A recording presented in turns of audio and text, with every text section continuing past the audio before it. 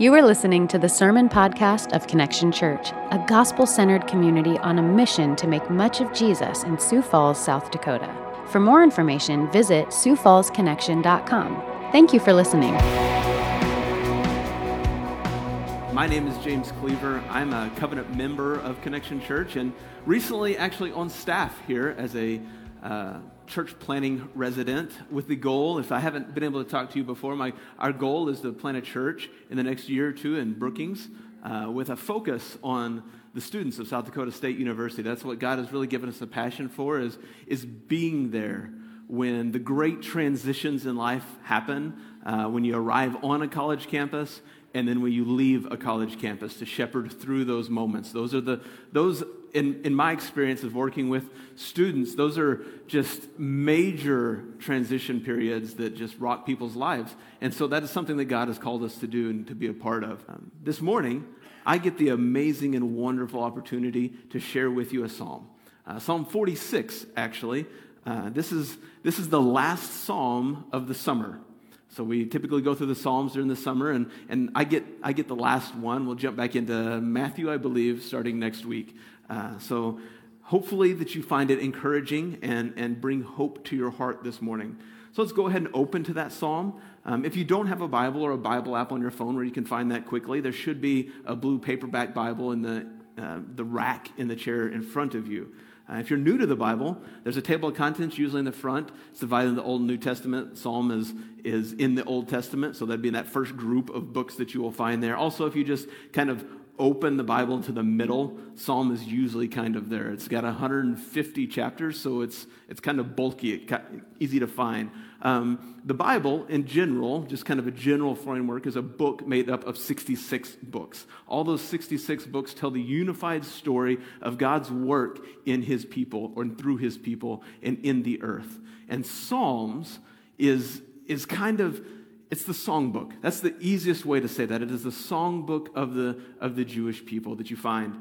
And so in the middle of that is just all kinds of outpouring of praise and emotion and gratitude, and really a lot of asking why and calling for justice and all these kind of things that if you've been with us, you've walked through and heard a wide variety of what the Psalms is all about, the songbook is all about.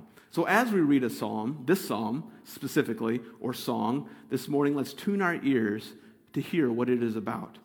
This song is communicating that even though that we are surrounded by troubles, chaos, and turmoil, the grace, life, and peace flow from the presence of God to us because of the person and work of Jesus Christ. Not ultimately for us, but for His own glory and honor. So that's the thrust of where we're going this morning. So let's go ahead and turn to Psalm 46, and we'll just start with that. It starts with a sentence, essentially, kind of this is who it's by, this is the tune that it's from, and why it is there. So it says, to the choir master, the sons of Korah, according to Alamoth, a song. Right? So that's kind of the heading there. And then he jumps right in. God is our refuge and strength, a very present help in trouble. Therefore, we will not fear, though the earth gives way, though the mountains be moved into the heart of the sea, though its waters roar and foam, though the mountains tremble at its swelling. Selah. There is a river whose streams make glad the city of the Lord, the holy habitation of the Most High. God is in the midst of her. She shall not be moved. God will help her when the morning dawns. The nations rage, the kingdoms totter. He utters His voice, and the earth melts. Selah. Or no, I'm ahead of myself. The Lord of hosts is with us. The God of Jacob is our fortress. Selah. Come behold the works of the Lord, how He has brought desolations on the earth. He makes wars cease to the ends of the earth. He breaks the bow and shatters the spear. He burns the chariots with fire. Be still and know that I am God. I will be exalted among the nations. I will be exalted in the earth. The Lord of hosts is with us. The God of Jacob is our fortress. Selah. Many of these words may be familiar to you. There have been hymns and other songs that have used these words or been based on these words. If you grew up in church tradition, I think there's a Martin Luther song, "A Mighty Fortress is Our God," that maybe you have heard in the past. I believe recently a group called Shane and Shane has kind of modernized that somewhat. Also, lines from it have been, slapped on coffee mugs or inspirational posters or social media posts. What we want to do this morning is really unpack what this song is teaching us about God. What we find is the song is communicating that in the midst of a deadly world, we find refuge in true life flowing from the person and work of Jesus to his glory and honor. We said that earlier, but I just want to bring that back. That is where this song is going. This is the core point that it is driving home. At first observation, though, how it's driving that home is that it's given to us in three parts. There's three sections or stanzas broken up by that word Selah that it is given to us in. And that can be a guide for how we are looking at this song. So the first section teaches us that there is cosmic trouble in the world, but God is present with us. The second section teaches us that grace, life, peace, and security flow only from the person and work of Jesus Christ. And finally, the third section calls us to come and see the wonderful works of God that are ultimately for his own glory and honor. And again, when we tie all these things together, we see that in the midst of a deadly world, we find refuge and life flowing from the person and work of Jesus Christ to his own glory and honor. So let's dig into this. Let's let this song teach us. The first thing, hopefully, that you've noticed, outside of the fact that it's in three stanzas or three sections, is that each of those sections has a line or a couplet of lines that are either identical or very similar, right? So let's look at verse 1. Verse 1 says, "God is our refuge and strength, a very present help in trouble." Then you move to verse 7 that says, "The Lord of hosts is with us, the God of Jacob is our fortress." And then verse 11 is the same thing again. It says, "The Lord of hosts is with us, the God of Jacob is our fortress." So we have three verses that are essentially repeating the same statement, also strategically breaking the song into three parts. When we study Scripture, this is a huge sign that says, hey, this is important. Look at this. Take notice of this. Why is it there? So when we say something over and over again in Scripture, it's there for a reason and a purpose. So these three verses all link security with the presence of God. That's what these things are doing. So let's look at 7 and 11 first. It says, "The Lord of hosts is with us." So here, presence is equated with us, right? With us equals presence, and it's coupled with supremacy, the Lord of hosts. In the second line, it says fortress is coupled with this personal connection that has deep historical and covenantal roots in the people of Israel. When it says God of Jacob, meaning I am the same God that has been with you from the beginning. And it has all this history built into it so that they know that this isn't just some God that has come from nowhere. It is the God that generations have worshipped and who has been a part of our people for generations. Maybe another much less poetic way to restate this would be to say, the Lord of all is here with us, and the God that has connected himself to our people in a covenantal way is the one who defends us. Verse 1 is similar. We can draw parallels between fortress from verse 7 to refuge and strength, right? Those kind of serve the same purpose there. And between is with us in verse 7 and 11 to very present help in verse 1. This set of two lines in verse 1 is at the beginning of the section instead of the end, like in 7:11, to set the theme of the song. We're not going to spend a lot of time doing like this nerding out on word pairs. Don't worry, that's kind of the extent of what we're doing this morning on that. But it's important because it is repetition. And we really want to understand what the author's communicating. And what he is communicating is that no matter what the circumstance, God doesn't change in who he is, and he doesn't change in his position to us. That's what he's saying. The rhythm of this song is saying God doesn't change, and he doesn't change in the way he takes care of us and loves us and is in relationship with us. He is always near to his people, and he is always in control, a fortress, a refuge, and our strength. Also notice this. In all three of these refrains, no conditions are put on the people of God to gain his presence. God is present, period. That's it. God is present. He doesn't say, I will be your refuge and strength if. It is, he is our refuge and strength. We do not earn his presence. He is not present because we are worth it. We're simply just not worth it. God is present anyway. He is present because he chooses to be present. This is immensely important. It means that God's continued presence is not dependent on what we do. God's continued presence with his people is guaranteed. And this is a guarantee with no fine print, no exclusion clause, no loopholes, no expiration date. It's guaranteed. He is with us. When God brings you into his presence, he keeps you there. No exceptions. This is something that we'll actually come back to in the second section of this song. He delves into that even more.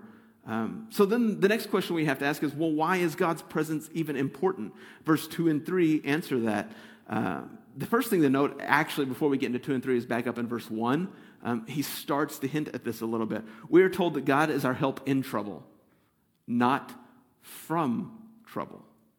That's an important difference, right? Because if I look around my life, and I'm sure if you look around your life, and especially if you're following Jesus, you go, well, I feel the presence of God, but that's not stopping trouble. I look around, and if God is here, why is this going on? God says, I'm the help in trouble, not from trouble. Trouble is an insured thing. We live a troubled existence in a troubled world.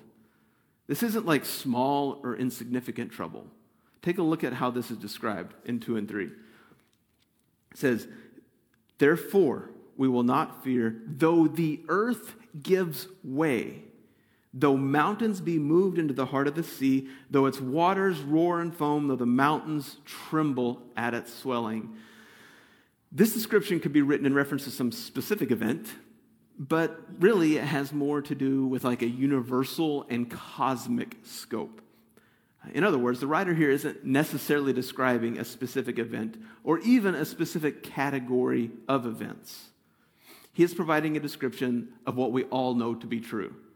The world we live in is full of chaos, turmoil, brokenness, and evil.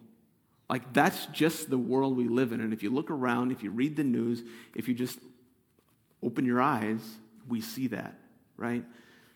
And the description itself echoes back to Genesis chapter 1. In the very beginning, Genesis chapter 1, verse 2, where the earth is described as formless and empty. That's a chaotic description, right? It's formless and empty, and the Spirit of God hovered over the depths, right? Because the earth itself was in chaos.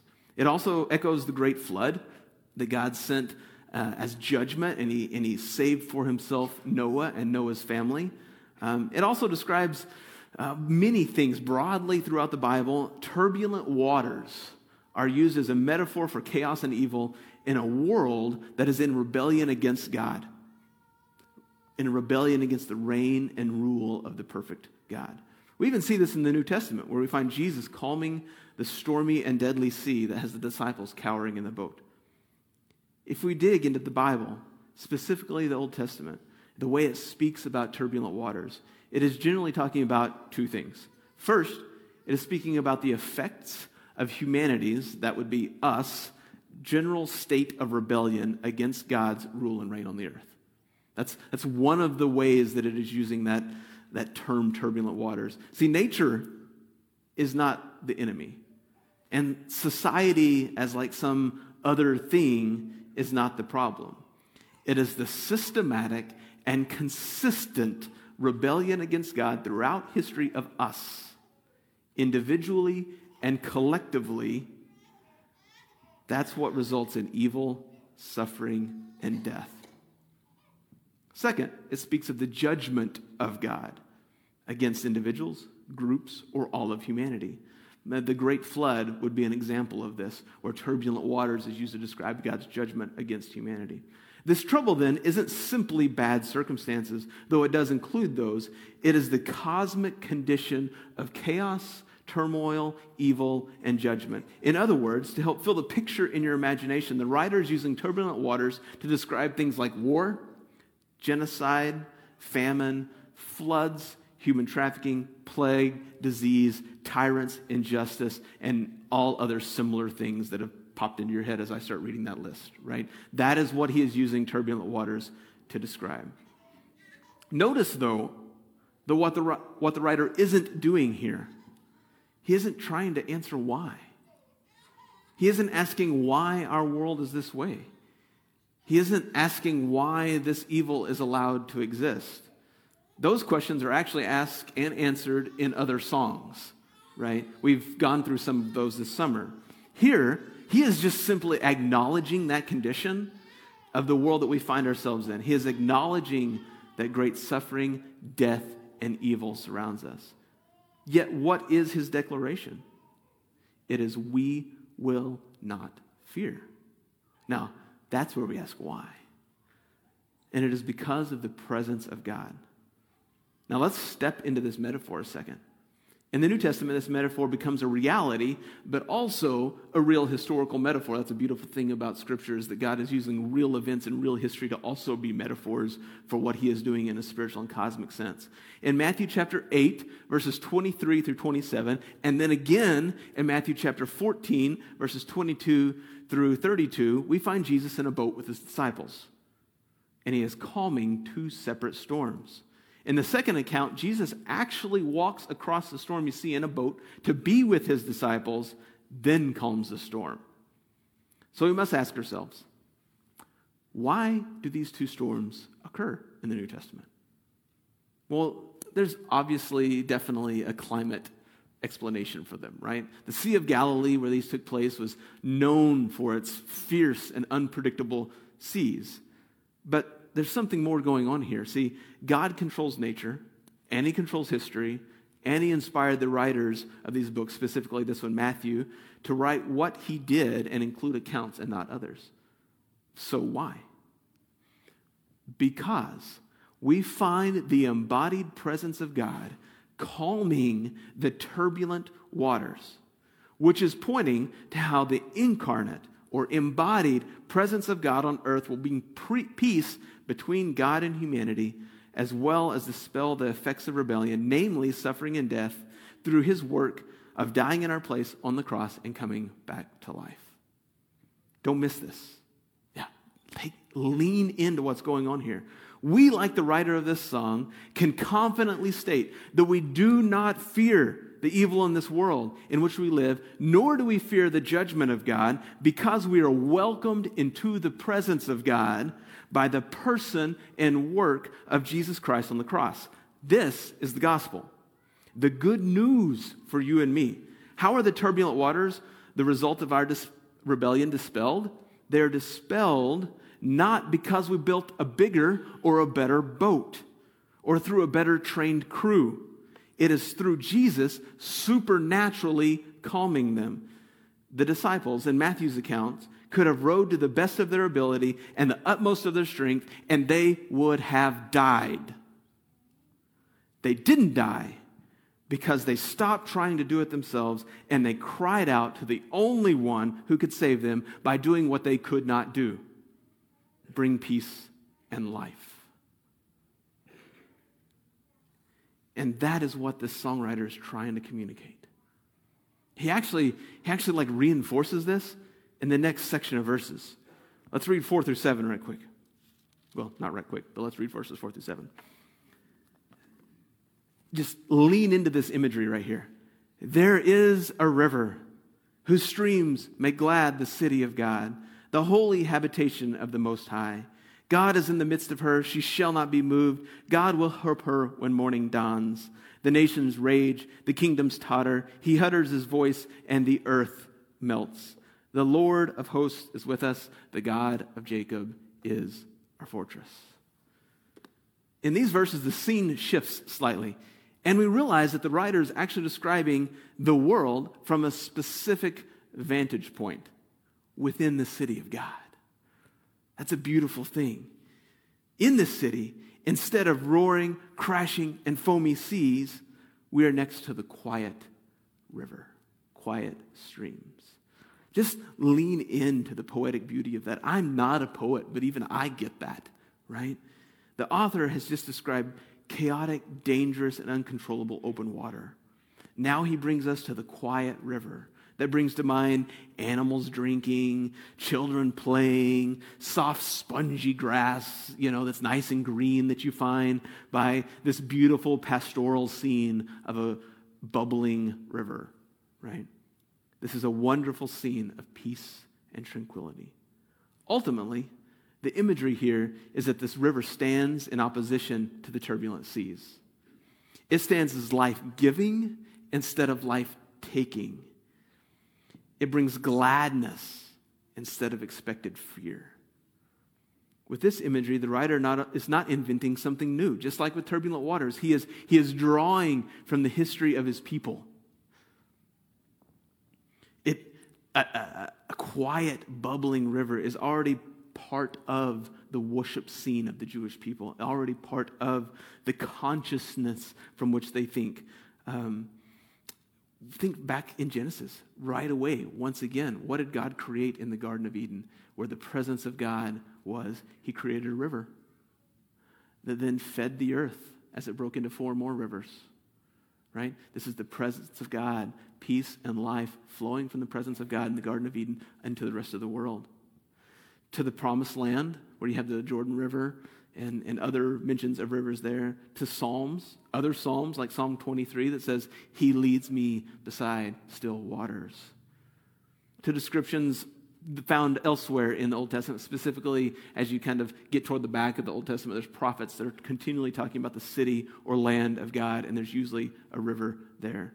And all the way to the New Testament where Jesus declares himself to be the living water. In many of these references to a quiet river, it is flowing from the throne or person of God to symbolize the boundless and sustaining grace, life, and blessing to be found in the presence of God. Another parallel, but contrasting description, is that instead of the earth giving way and the mountains trembling and being thrown into the sea, we are now in the city of God that will not be moved. And then the last verse, verse 6, says the writer describing nations raging against the city, but the reality is that those very kingdoms are consumed by the word of God. These 3 images teach us that in the presence of God, there is life flowing from him, unshakable confidence, unmatched power, and perfect justice. As the writer is thinking on these images and writing them down, he lives in a specific time and place in what we call redemptive history, God's acts among his people. He understands the importance of the presence of God, but he doesn't yet see how it has been brought to its ultimate fulfillment. What we know, this side of the New Testament, that Jesus is the living water, that Jesus is the stream that brings us life and grace and peace. It is from the person and work of Jesus that all life flows. See, we need water to sustain us physically, but more importantly, we are sustained by the work of Jesus. Like I said, that is the gospel. The perfect life Jesus lived in our place, his death in our place, and his resurrection to triumph over death. These are what give us life and sustain us. And by life, what I mean is like true life. I'm not talking about physical life or a beating heart and breathing lungs. I'm not even talking about having a life free of pain and suffering or trouble. What I'm talking about is peace, hope, joy, because we have assurance of the approval of God and eternity in his presence where the fullness of joy is found. It is through this work done by Jesus on our behalf that we are given new hearts and new minds. Again, this isn't a biological reality. You don't get new organs. Jesus changes our desires. He changes the way we think. He changes what we're living for, and he changes how we view life. Sometimes these changes happen faster than others, but the more we understand of who God is, the more we see ourselves needing Jesus. That's how the good news works. We see how Jesus has radically changed our position with God, how much he has given us, and how much he will continue to change us to be more like him. Notice in all of this, just as we said earlier, the life flowing ultimately from the person and work of Jesus is a river. It's not a well. The river flows from Jesus to us. We are not trying to figure out what buckets to use. In other words, the water is right there. Take it. Drink it. There is nothing you can do to get better water, or to get more water, or to deserve the water. You don't need to lower a bucket and toil away at drawing water through morality or religious acts. It is there, right there, flowing to you. Take it, drink it, let go of trying to do life your way, and just follow Jesus. Jesus also fulfills the other images that the writer is describing there. Not only is Jesus the living water bringing life, he is also the unshakable foundation that cannot be moved. You see, since we have done nothing to earn our right to be in the presence of God, since it was purchased for us and given to us by Jesus, we cannot do anything to lose our place in the presence of God. This is what Paul says in Romans 8:31-39. Bree read that in the call to worship, right? We'll actually just flip there. I love it, so we're going to flip there and read it again, because you can't read the Bible too much. It says, this is what Paul is saying. What then shall we say to these things? If God is for us, who can be against us? He who did not spare his own son, but gave him up for us all, how will he not also graciously give us all things? Who shall bring any charge against God's elect? It is God who justifies. Who is it that condemns? Jesus Christ is the one who died. More than that, who was raised, who is at the right hand of God, who indeed is interceding for us. Who shall separate us from the love of Christ? Shall tribulation, or distress, or persecution, or famine, or nakedness, or danger, or sword, as it is written, for your sake we are being killed all day long. We are regarded as sheep to be slaughtered. No, in all these things we are more than conquerors through him who loved us. For I am sure that neither death nor life, angels nor rulers, nor things present, nor things to come, nor powers, nor height, nor depth, nor anything else in all of creation will be able to separate us from the love of God in Christ Jesus our Lord. Look at the question. Who is against us if God is for us? God is the only one that has the right to condemn us, yet it is God who sent Jesus to die for us. The only one who can condemn us is the one who made our forgiveness possible. The righteousness of Christ was credited to us when we didn't deserve it. Why would we think that all of a sudden we need to start deserving it? That's not how this works. The righteousness of Jesus is credited to us so that when God sees us, he sees Jesus. And he continues to see Jesus' righteousness even if we struggle with rebellion against him. See, Jesus looked at us, and out of his grace, he said, this one's mine. I'm paying for this one's wickedness and rebellion with my own righteousness. And Jesus' righteousness is enough. It is limitless. Jesus did not say, I give you 4 gallons of my righteousness. You can paint over so many square feet of sin. Good luck with that. Use it wisely.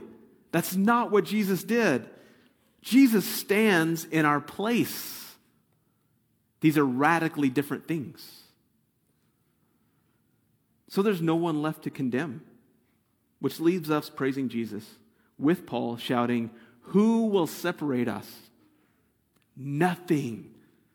Nothing will. And that's the attitude of the praise that the writer of the Psalms actually just breaks into in the 3rd section, right? Come, behold the works of the Lord, how he has brought desolations on the earth. He makes wars cease to the ends of the earth. He breaks the bow and shatters the spear. He burns the chariots with fire. Be still and know that I am God. I will be exalted among the nations. I will be exalted in the earth. The Lord of hosts is with us. The God of Jacob is our fortress. The writer calls us to come and see what God has done. This is a transition in the song. This section is unlike the first two. It is more looking forward, more prophetic. It is much more a response to what we have seen God doing in the previous stanzas and what we know that God will continue doing. The wonderful thing is we can already see more of what God has done than the writer could. The writer looked forward with hope to the coming of Jesus Christ and the fulfillment of the things that he is writing about, and we see that. We have seen everything be fulfilled in the work of Jesus Christ. But there is an already but not yet component, right? When I look around, I still see suffering in the world. But I know that Jesus has defeated suffering and death finally. It hasn't taken place in time and space yet that you and I live. I know that Jesus' ultimate victory is assured that it will take place.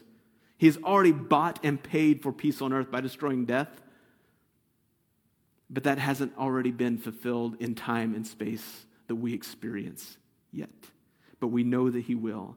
God is king, and we look forward to the day when he will complete the work of his kingdom.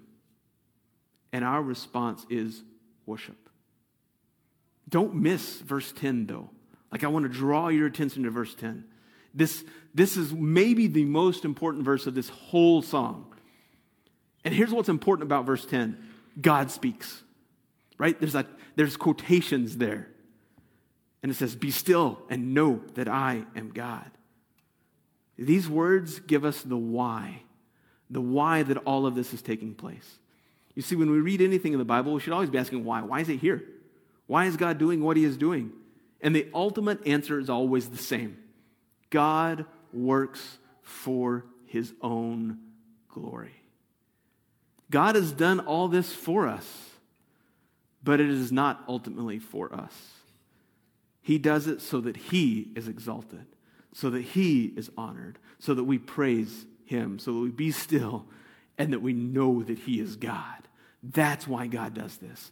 That's why God saves us. Not because I'm so special that God wanted me. It's because God wanted me because of who he is, and that is an amazing thing. And you know what? This may sound like selfish, but it's not. This isn't wrong. It's only wrong if it isn't justified. And in God's case, it's 100% justified. God deserves all worship, all glory, all honor from all peoples that have ever lived, and even the earth itself. So that brings us to the end, to two responses. Great. That's an amazing song. Now what? Our two responses are this: go drink from the person and work of Jesus Christ. And praise God for what he has done and what he will continue to do with us and through us and for us. Those are our responses. Let's pray.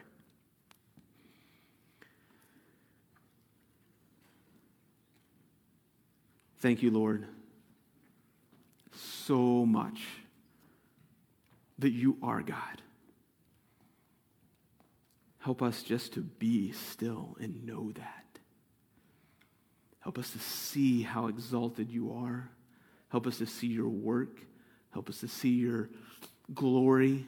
Help us to see what you have done for us, the love and grace that you have poured out. Help us to just bask in your presence and in your grace. Help us to drink from your stream instead of trying to dig a well on our own effort, God. Help us to praise you in everything. In your name I pray. Amen.